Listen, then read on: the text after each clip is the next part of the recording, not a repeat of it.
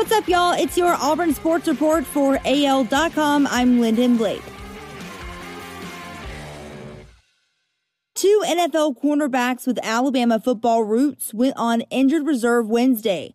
Buffalo Bills cornerback Levi Wallace from Alabama sustained an ankle injury on the Las Vegas Raiders' sixth offensive snap on Sunday and was sidelined for the remainder of the game.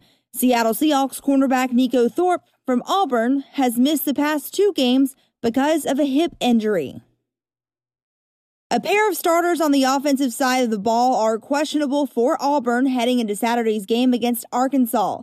Redshirt senior wide receiver Eli Stove and junior running back Sean Shivers are both dealing with undisclosed injuries, and their status for this weekend's matchup with Arkansas remains up in the air, according to head coach Gus Malzahn.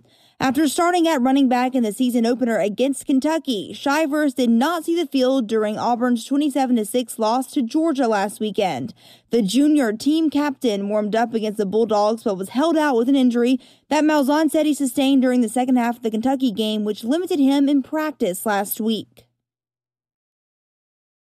Things were moving too quickly for Bo Nix between the hedges after Auburn's sophomore quarterback struggled through one of the Tigers' worst offensive performances in the last 4 years, and the program suffered yet another setback in Georgia's Sanford Stadium.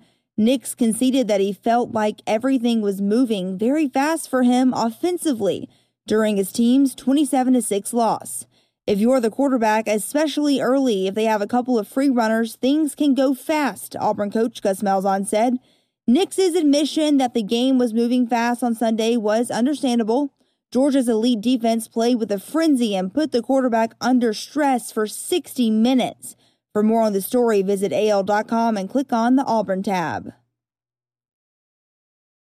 Georgia more than handled Auburn on Saturday night, 27-6. It's this social distancing thing that could use a little work. The Athens Banner-Herald reports Georgia officials will take additional steps when the Bulldogs host Tennessee Saturday after critics on social media pointed to a very crowded student section. The biggest takeaway for me is we had 99% compliance from all of our fans, Senior Deputy Athletic Director Josh Brooks said. It's just refining that 1%.